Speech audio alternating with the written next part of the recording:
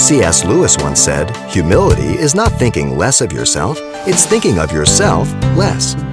And today we'll hear Pastor Xavier Reese discussing the simple truths about the role humility plays in our service to God and in our relationships with one another. In Luke 22:27, Jesus in the service was, in his contrary to the worldview, one of a servant. Listen to him. Jesus said, "For who is greater, he who sits at the table or he who serves? Is it not he who sits at the table? Yet I am among you as one who serves." God among men, serving. He's the example. Jesus in the service never viewed any task beneath him, even washing the feet of the disciples.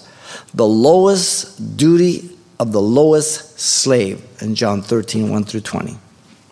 The common conversation that took place at the dinner table there in John 13 was, who was the greatest in the kingdom?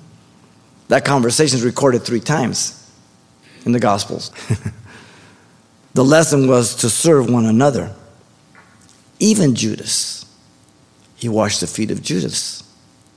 Jesus in the service revealed he accomplished it by emptying himself and not seeking a reputation.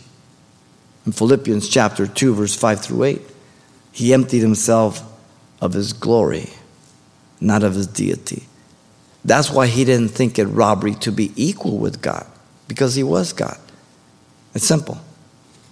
He wants us to put on his mind of humility and serve sinners and saints. How do we serve sinners? By praying for them. By praying that God open doors so we can minister the gospel. By giving them an example of what a Christian is, visibly.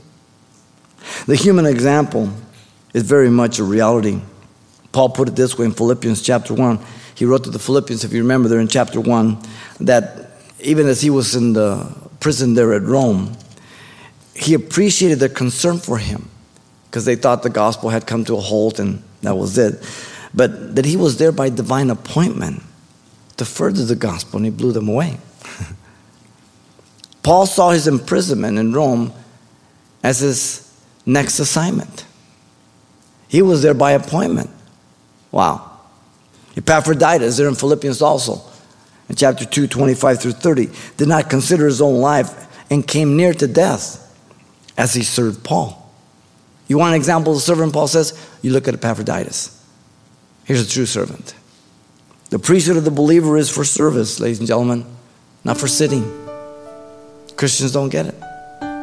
1 Corinthians 15:58 says, "Therefore, my beloved brethren, be you steadfast, immovable, always abounding in the work of the Lord, knowing that your labor is not in vain in the Lord."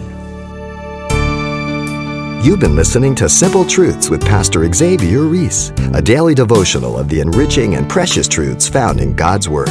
We're glad you've joined us and want to mention that today's message, as always, is available on CD for anyone who gets in touch. To make your request, give us a call at 800-651-8352. That's 800-651-8352. Or write us at Simple Truths, 2200 East Colorado Boulevard, Pasadena, California, 91107. Or visit our website, calvarychapelpasadena.com.